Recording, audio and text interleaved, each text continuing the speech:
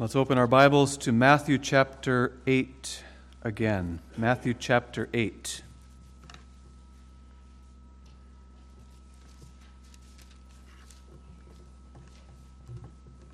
In our last sermon in this series, we considered Jesus' mighty work of healing the servant of a believing centurion. We begin our reading this afternoon in verse 18. Read to the end of the chapter, and the text we will consider is verses 28 to 34. Now when Jesus saw great multitudes about him, he gave commandment to depart unto the other side. And a certain scribe came and said unto him, Master, I will follow thee whithersoever thou goest. And Jesus saith unto him, The foxes have holes, and the birds of the air have nests, but the Son of Man hath not where to lay his head. And another, And another of his disciples said unto him, Lord, suffer me first to go and bury my father. But Jesus said unto him, Follow me, and let the dead bury their dead. And when he was entered into a ship, his disciples followed him. And behold, there arose a great tempest in the sea, insomuch that the ship was covered with waves, but he was asleep. And his disciples came to him and awoke him, saying, Lord, save us, we perish. And he saith unto them, Why are ye so fearful, O ye of little faith? Then he arose and rebuked the winds and the sea, and there was a great calm. But the men marveled, saying, What manner of man is this, that even the winds and the sea obey him? Now begins our text for the sermon. And when he was come to the other side into the country of the Gergesenes, there met him two possessed with devils, coming out of the tombs, exceeding fierce, so that no man might pass by that way. And behold, they cried out, saying, What have we to do with thee, Jesus, thou Son of God? Art thou come hither to torment us before the time? And there was a good way off from them an herd of many swine feeding. So the devils besought him, saying, If thou cast us out, suffer us to go away into the herd of swine.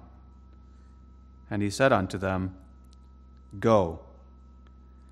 And when they were come out, they went into the herd of swine. And behold, the whole herd of swine ran violently down a steep place into the sea, and perished in the waters. And they that kept them fled, and went their ways into the city, and told everything, and what was befallen to the possessed of the devils. And behold, the whole city came out to meet Jesus, and when they saw him, they besought him that he would depart out of their coasts. We read that far.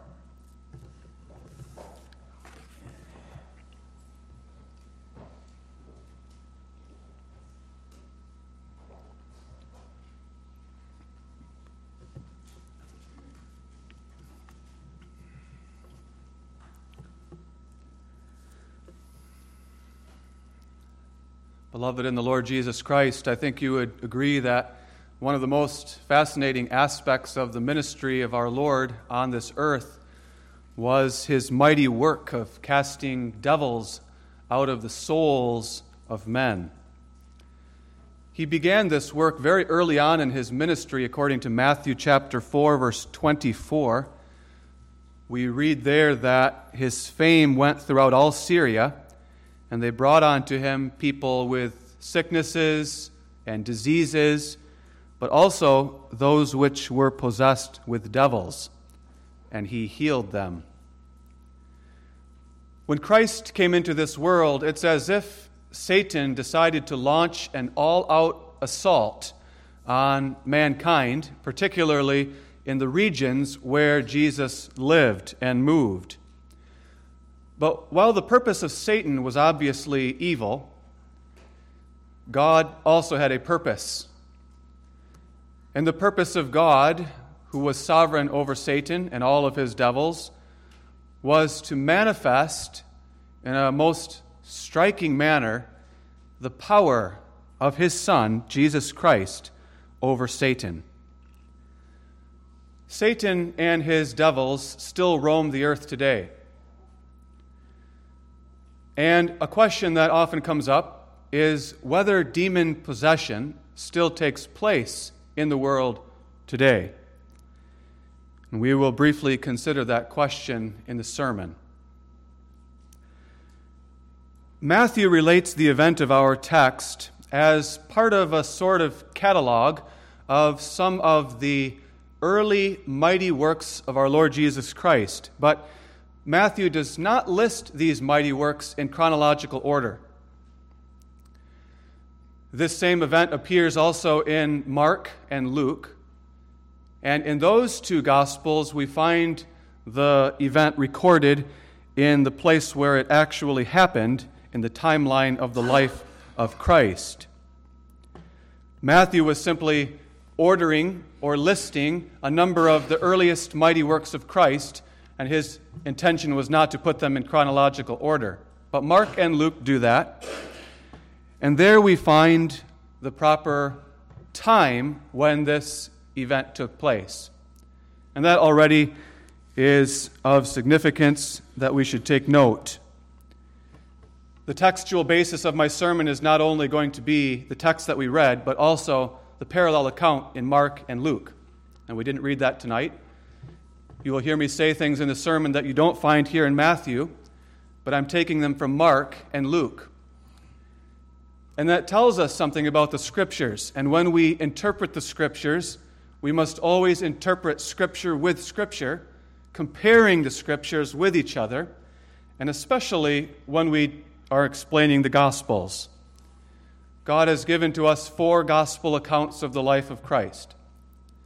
We have to look at each of those accounts when there is an event recorded in each of them.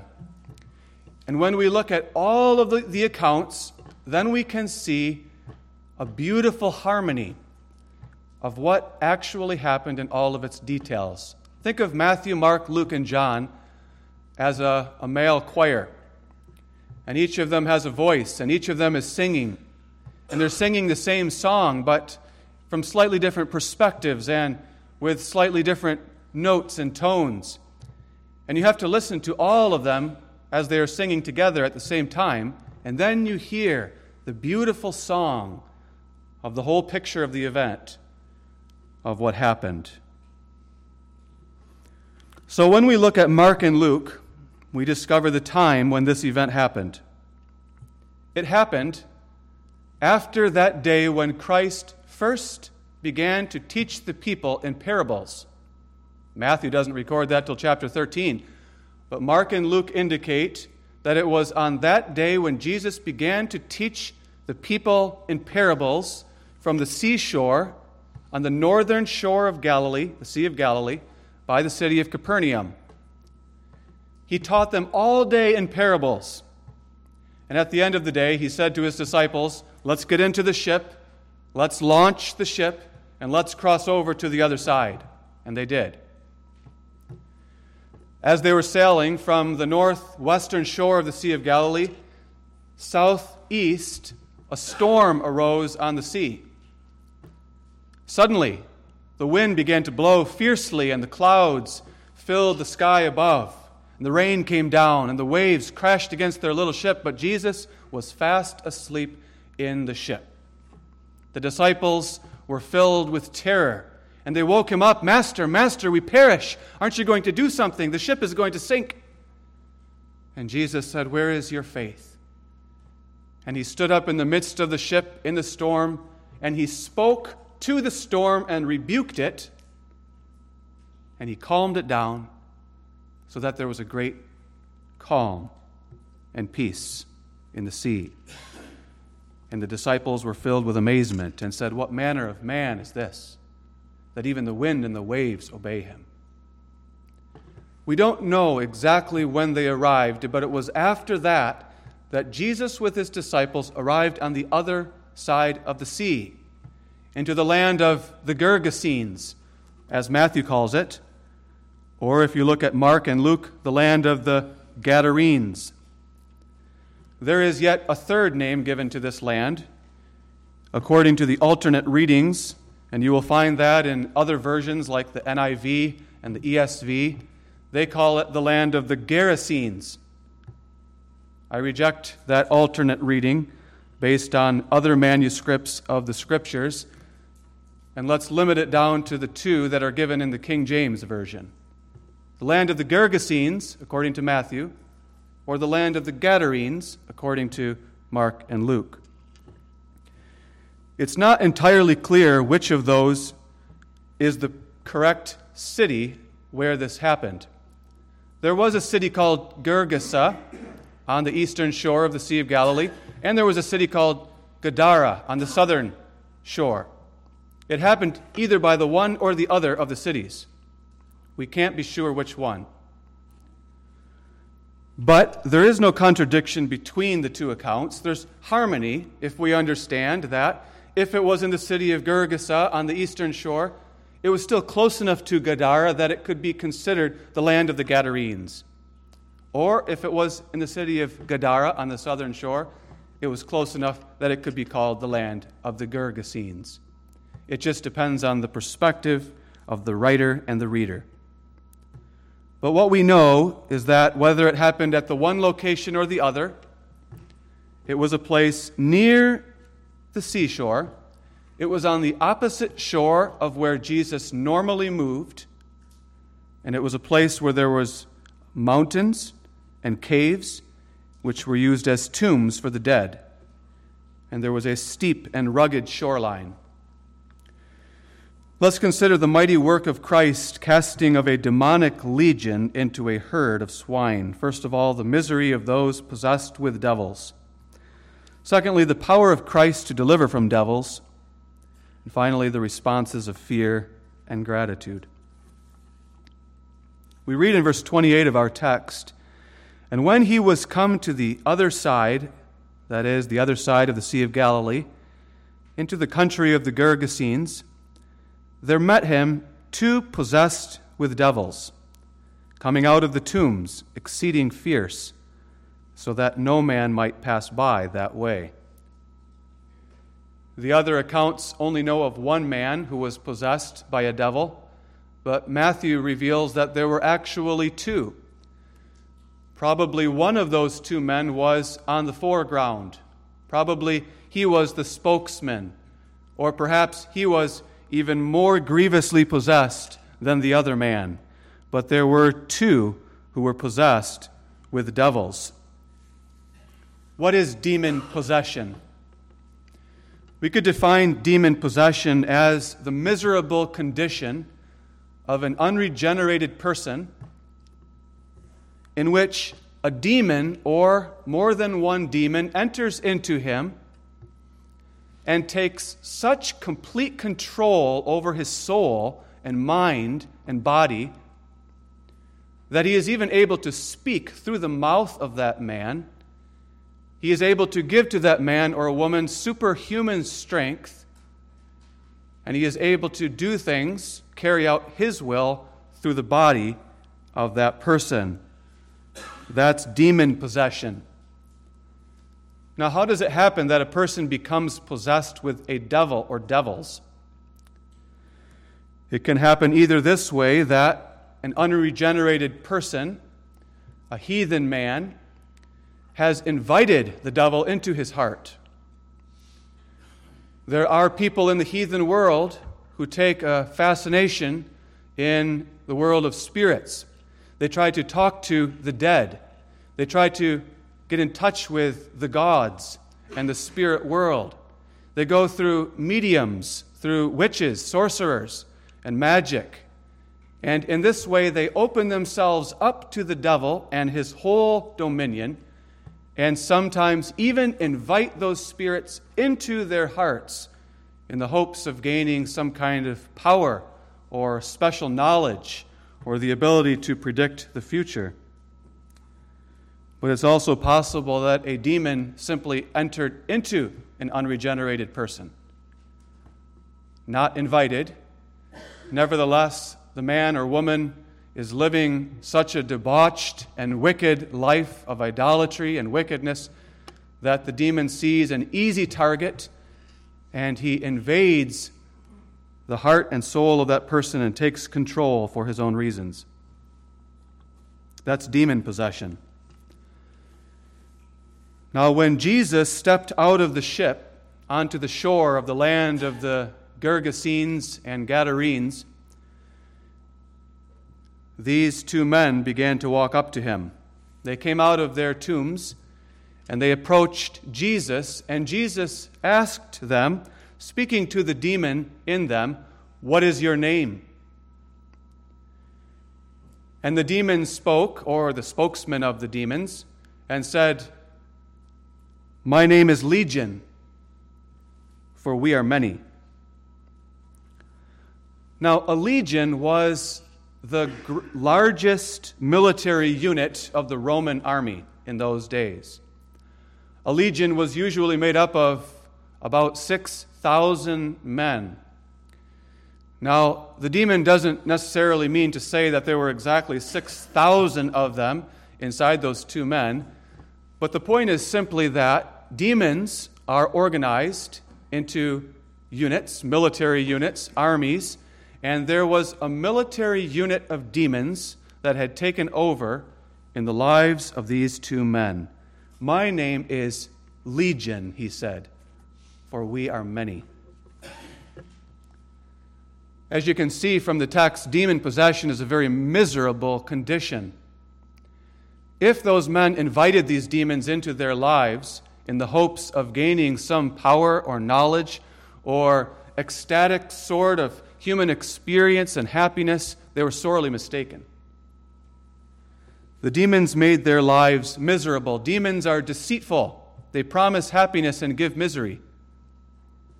Demons are hateful. Demons delight in causing misery to the human race, and they caused misery in the lives of those two men. If we compare the various accounts, we learn that the demons made these two men exceedingly fierce, so that no one dared to walk by that way. They were so ferocious, so savage, and their threats were so fearful that no one even dared to walk by the tombs where they lived. Secondly, we are told that these demons gave them superhuman strength. The townspeople would come and try to bind their hands with fetters and chains, but these men simply broke the chains apart and the fetters, and they were unable to bind them. That caused such fear to the townspeople that they were forced into isolation. They had to live a lonely and solitary life. They did not have a house or a home. They did not wear clothing, but they ran about in their nakedness and lived in the tombs, the caves, with the bones and dead corpses of the people from that area. What a miserable life. The scriptures say that these men roamed the wilderness and the mountains day and night, crying out in their misery and cutting themselves with stones. And then Jesus arrives. And when Jesus steps foot on the shore and approaches, and the demons fill the men with a desire to approach Jesus, we see just how wicked these demons are. They used the voices of those men to say, "What have we to do with thee, Jesus, thou Son of God?" Notice that question, "What have we to do with thee, Jesus?" That question reveals that there was nothing to do with him, and he had nothing to do with them. There is no friendship between Christ and Belial. There is no fellowship between Jesus and the hordes of demons, but only enmity and hostility. God himself placed that hostility there between the seed of the woman and the seed of the serpent. There was only hatred of those demons toward Jesus. And notice the arrogance of these demons. "What have we to do with thee, Jesus, thou Son of God?" And then they try to control what Jesus is about to do. Art thou come hither to torment us before the time? Or, in the words found in Mark, the demon actually says to Jesus, I adjure thee by God that thou torment me not. The arrogance of those demons toward Jesus, the Son of God, knowing who he was, and yet in their audacity and foolishness, actually thinking they could tell him what to do. And yet we hear in their voice a note of terror. Demon possession was a miserable, miserable condition. As I said in the introduction, sometimes the question is asked whether demon possession still happens today. That's a question that is often debated in Reformed circles. You won't hear very much debate about that in charismatic circles. They, of course, believe it. They believe that demon possession absolutely takes place. And they also believe that we are able and called to cast out demons by speaking the name of Jesus and through exorcism. The Roman Catholic Church also believes in that and tries to practice exorcism, casting out demons through various strange incantations and formulas. We don't believe in all of that. Nevertheless, within the Reformed churches, there is and has been debate about whether or not demon possession actually happens still today. And particularly that debate happens in Western Reformed circles, much less in the Reformed churches which are located in heathen, pagan lands, which are the result of missions. You'll find much more belief of demon possession among Reformed people there. A Protestant Reformed minister, Reverend Jason Cordering, labored in Singapore in the 1990s as a minister on loan and a missionary. He was there with his wife for almost a decade, and they labored not only in Singapore, but also in India and Myanmar and the Philippines. And they traveled throughout these pagan lands, which are under the religions of Hinduism and Buddhism and others. In 1997, after living there for quite some time, he wrote a series of articles in the Standard Bearer, which you can look up, called Demon Possession, in which he explored this question of whether demon possession still takes place. He explains in the very first article that growing up, and he was in his 50s or 60s by this time, he had always believed that demon possession doesn't happen anymore. He had been brought up that way, to think that way. He grew up in the Western culture like us. But through his experiences in Singapore and the Orient in general, he had changed his mind. And through the study of the Scriptures, too, he had become convinced there is no real biblical argument that says demon possession absolutely doesn't happen anymore. There is much truth in the fact that Christ, through his death and resurrection, has won the victory over Satan once and for all. Nevertheless, Satan still roams the earth. He still walks about as a lion, seeking whom he would devour. He is a wrath-filled dragon, and he is the god of this world and the prince of darkness. And Reverend Cordering became convinced that demon possession does still happen. But demon possession does not happen to those who are regenerated. Those in whom the Holy Spirit dwells cannot be possessed by a devil or devils. It does happen among the heathen. It happens among those who are not yet regenerated. They might be elect, but they've not yet been regenerated. Their hearts do not yet have the Holy Spirit dwelling in them. And this is not to say that all unregenerated people are possessed by devils, but it is to say that some of them may be, particularly those who have an excessive fascination with the spirit world.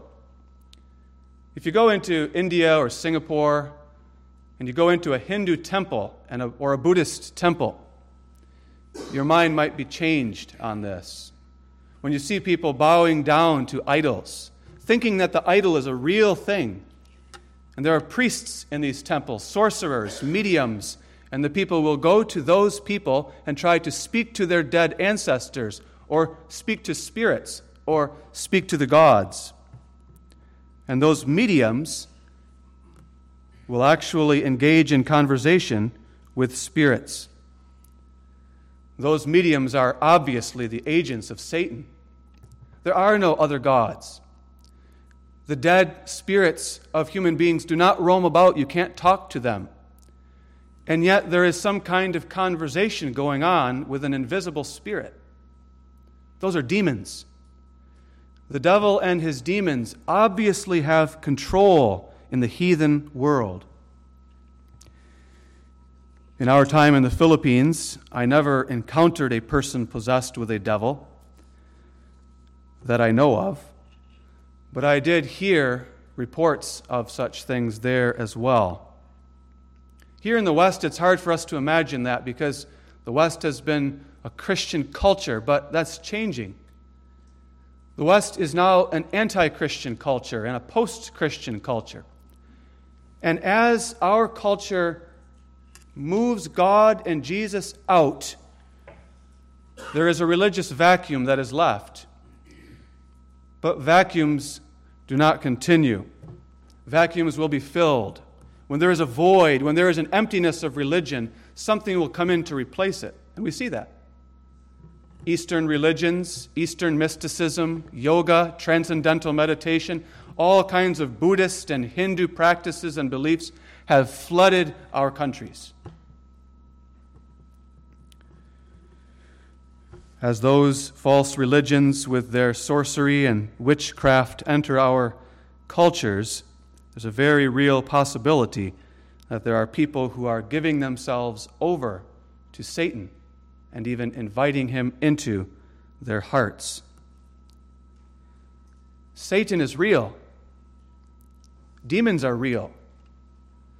They're not just figures on the pages of Scripture. They're not figments of our imaginations. They're real spirits who have power and can make their influence felt, and they roam the earth today. We cannot be possessed if we are regenerated children of God, because the Holy Spirit dwells in our hearts. He will not allow a demon to possess us. Yet we should be warned to avoid superstition, sorcery, soothsaying, as much as we desire the salvation of our own souls. Heidelberg Catechism, Lord's Day 34. We should not underestimate the power of the devil. But this should not fill our hearts with fear either, that we might encounter someone who is possessed with the devil. We might. But that's not to fill us with fear. It ought to fill us with pity. Because as we have seen, those who are possessed by a devil or devils have a miserable, miserable experience. They are lost souls. And now let's look at the pity that our Lord Jesus Christ took upon these men. We find in our text a marvelous revelation of the mercy of Christ and the power of Christ to deliver miserable sinners from the chains of Satan.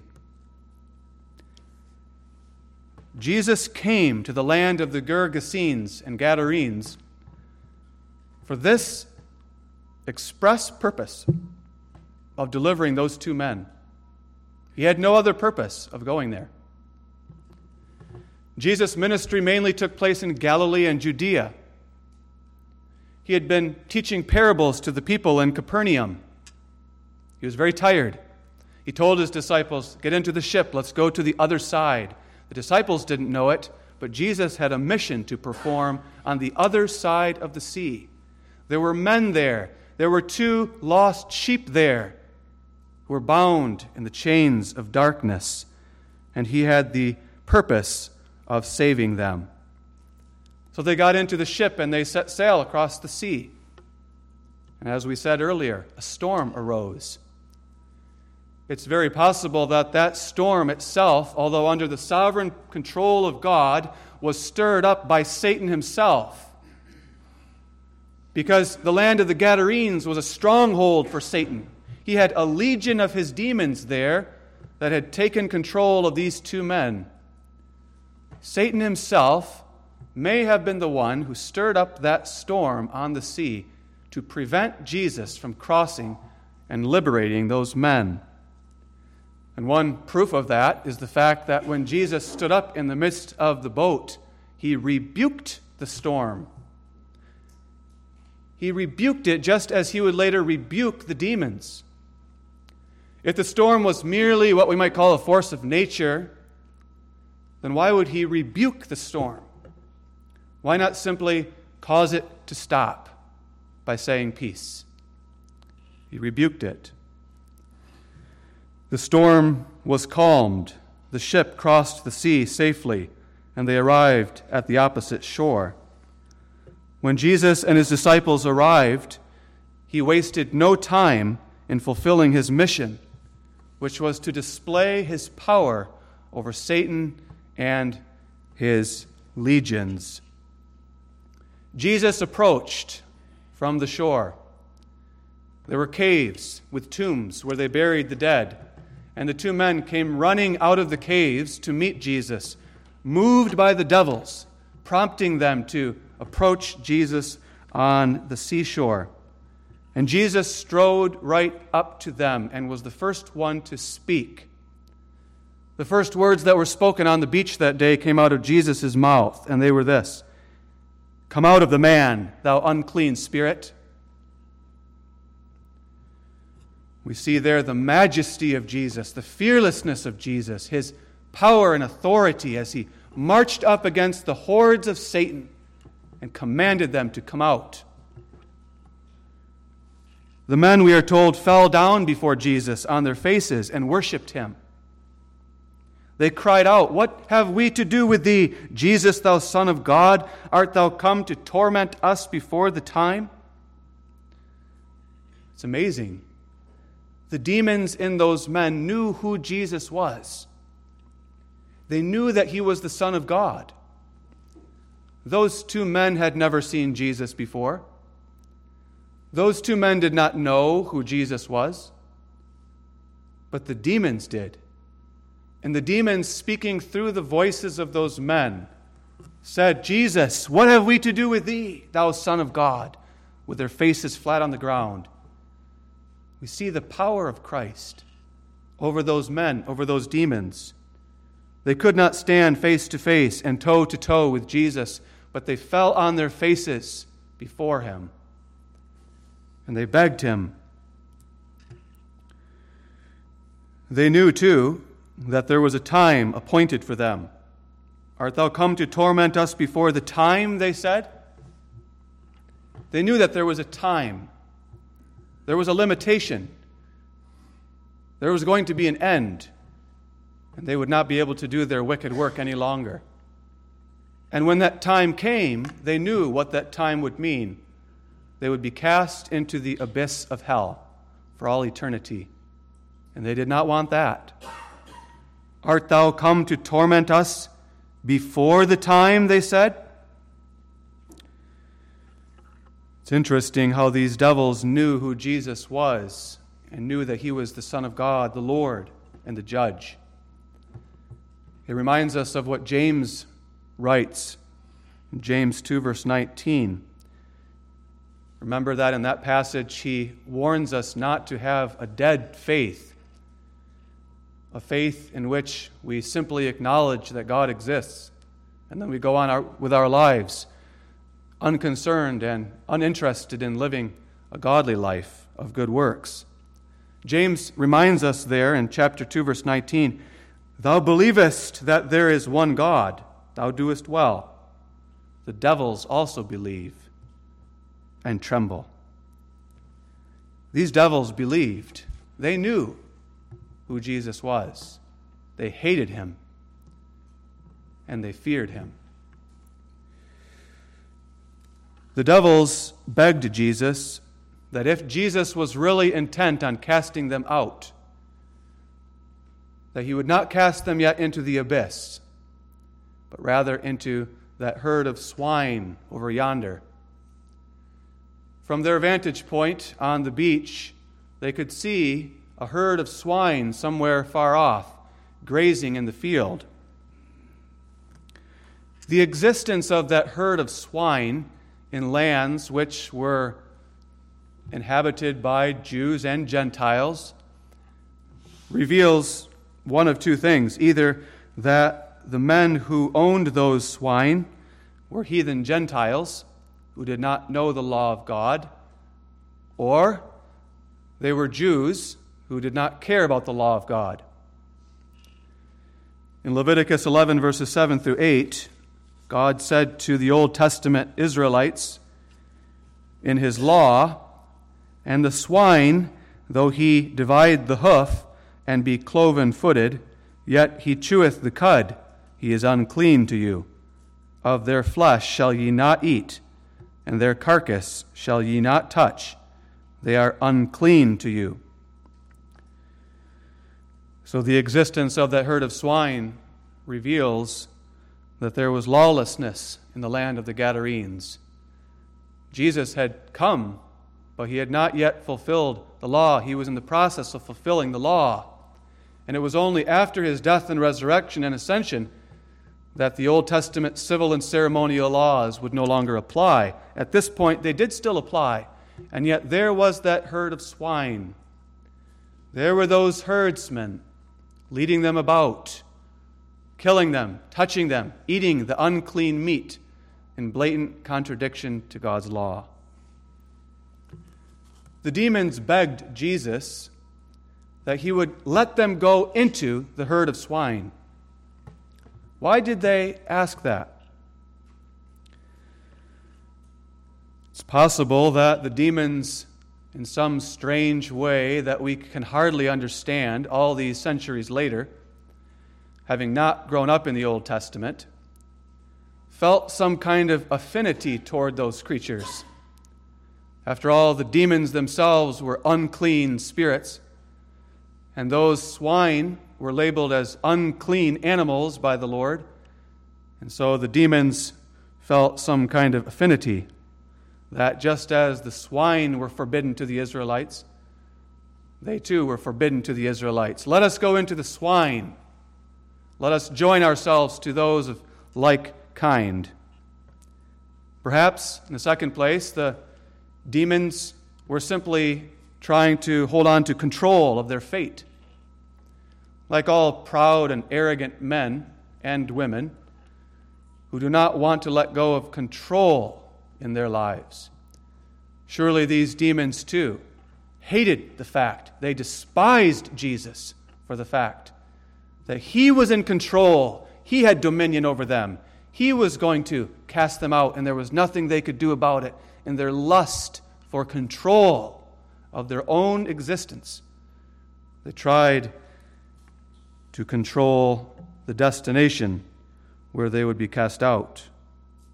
Or perhaps in the third place, the devils knew that if Jesus would cast them into the swine and they could wreak havoc in the herd, this would leave a bad reputation for Jesus in the land of the Gadarenes and Gergesenes.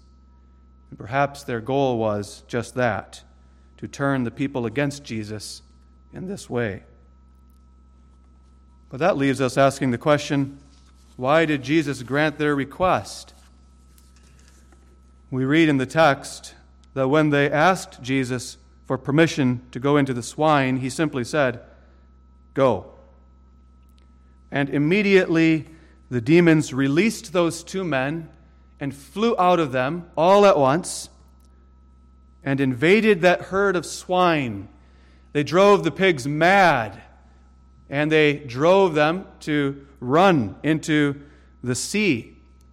Those pigs had been peacefully grazing there in the grass, and suddenly they jumped up on their feet and ran full steam ahead right toward the sea, toward that steep place, which was either a cliff or a gradual but steep incline, and the pigs, all of them, all 2,000 of them, tumbled down the steep incline into the deep waters of the sea and were choked and drowned and perished.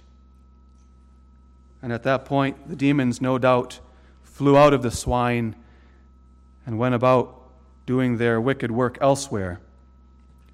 Why did Jesus allow them to do that? Surely the reason is not that Jesus needed to bargain with the demons, as if Jesus didn't have absolute control over them, that he had to strike a bargain with them to get them to do what he wanted them to do. On other occasions, most, if not all other occasions, Jesus simply cast the demons out of people by the word of his power. That was not the explanation. Perhaps the explanation is that Jesus was giving a reminder and sending a judgment upon those owners of the pigs. They were unlawfully herding swine in Jewish lands against God's law. Jesus had come to fulfill the law, but not to destroy it. He just has said earlier in the Sermon on the Mount, I came not to destroy the law, but to fulfill it. And until heaven and earth pass away, not one jot or one tittle of the law will pass. And there was a jot and a tittle in the law that said, no pigs, they are unclean to you, in the Old Testament. And yet there were the swine. And so perhaps Jesus cast the demons into the swine as a judgment upon those local people for their blatant breaking of God's law, and a reminder to them to keep his law. Another possibility, and part of the answer, is also this. As the demons themselves knew, the time for ultimate judgment had not yet come. Wilt thou torment us before the time? The time for final judgment will come when Jesus returns. Then he will cast all of the devils not into a herd of swine, but into the lake of fire for all eternity. But let's focus on the gospel in the text. What a mighty and wondrous work of God's grace through Christ. He saved those two men from the power of the devil, from the power of many devils, we know not how many.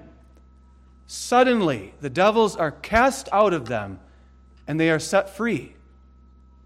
And the other Gospels tell us that the men sat down at the feet of Jesus, and they were given clothes to wear, and they were sitting there in their right minds. It was as if they had woken up from a terrible, terrible nightmare. And suddenly they were sane again, and they had control of their minds and their faculties. If you would have asked those men at that moment, what is your only comfort in life and death? I think maybe they would have said the words of the Heidelberg Catechism in Lord's Day 1, that I, in life and in death, with body and soul, am not my own, but belong to my faithful Savior, this Jesus who is the Christ, who has delivered me from all the power of the devil. Jesus had done just that, and he has delivered us from all the power of the devil as well. We must not take for granted the wonder of salvation that Christ has done in our lives.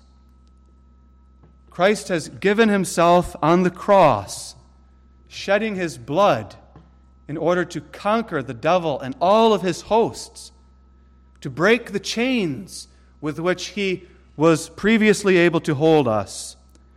He stomped on the head of the serpent at the cross, even as the devil gleefully watched men nail him to that cross and gleefully watched him suffer and die and shed his blood. In that very moment, he judged the prince of darkness and won the victory.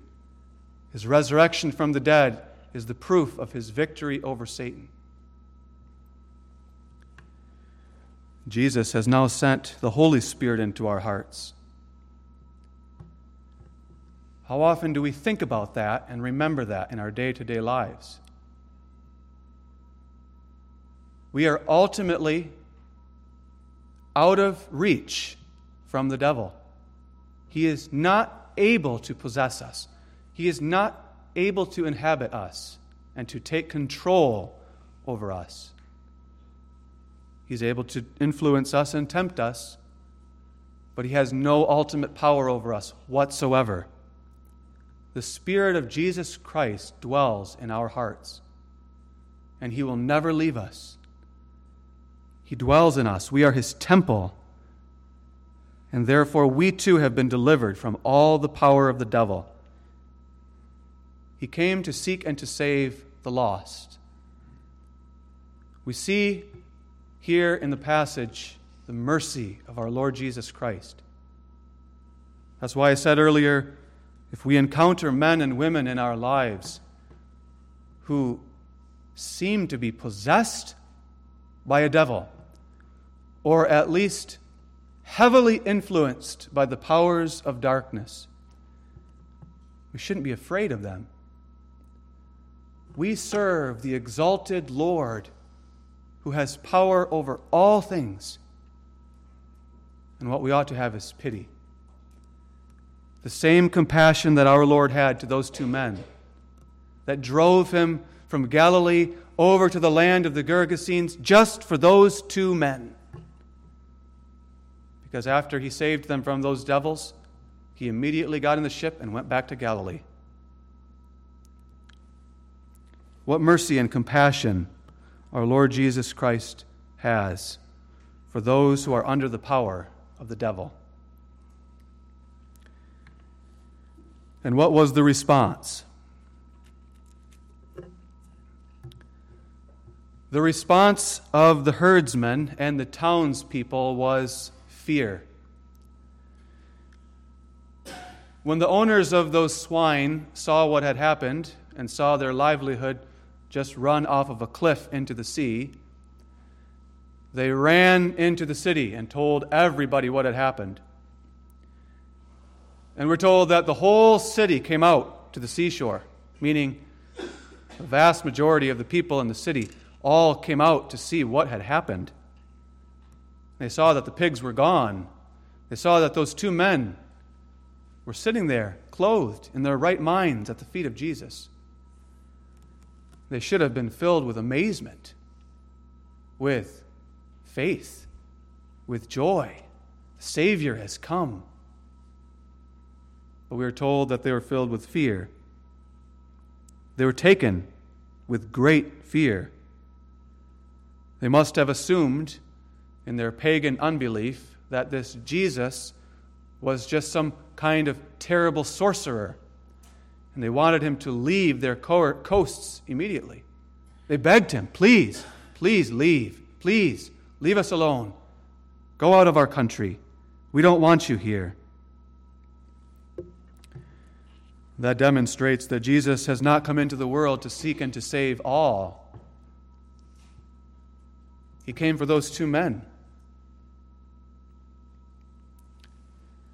He has come to save his elect. But what was the response of those demon-possessed men now set free? It was wholly different. Matthew doesn't tell us about it, but again, if we listen to the whole chorus of Matthew, Mark, and Luke, we also learn the response of those men. When Jesus got into the ship with his disciples and they were about to push off and head back to Galilee, the two men ran down to the shore and they said, "Lord, please let us come with you. We want to follow you. Lead us wherever you will. We want to spend the rest of our life in your service." But Jesus said to them, "No. But rather, go back into the city. Go back to your family. Go to your friends and tell them how great things the Lord hath done for thee and hath had compassion on thee." And they did. They obeyed the Lord. Whatever the Lord Jesus would have said to them, they would have done it. They were filled with such profound gratitude. They went back into the city. And we're told that they published abroad, not only in that city, but throughout the region of Decapolis, what great things God had done for them through Jesus Christ.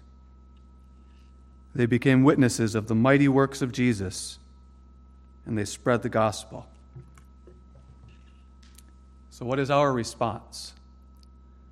As those who also have been delivered from all the power of the devil, who have been given the Holy Spirit to dwell with us forever, to lead us on the path to eternal life. Jesus says to us, when we, in our great gratitude to him, say, "Lord, let me come, let me go with you." To most of us, Jesus says, "No. I don't call you to be an apostle. I don't call you to be a minister.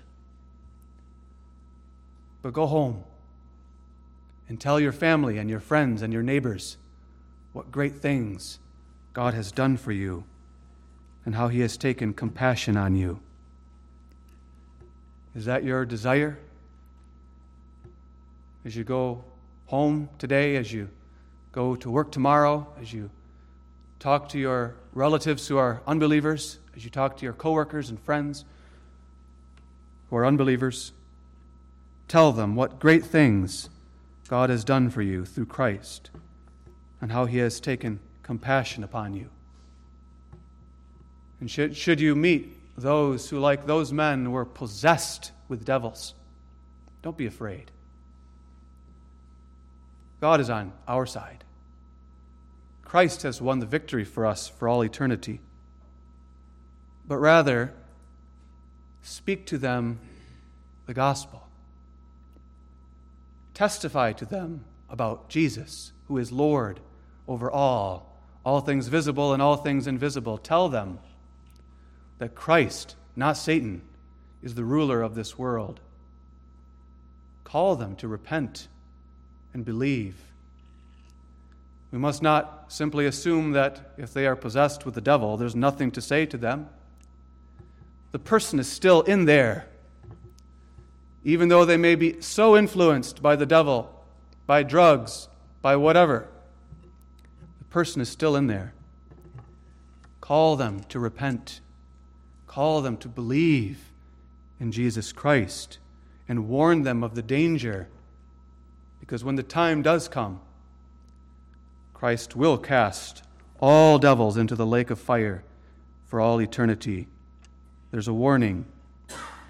And then pray for them. Do you have a neighbor? Do you have a coworker who is obviously, if not possessed by the devil, yet ensnared by his power? Pray for them. Pray. The Lord Jesus, if it is his will break those chains asunder, set them free, and bring them to faith in Christ. Amen.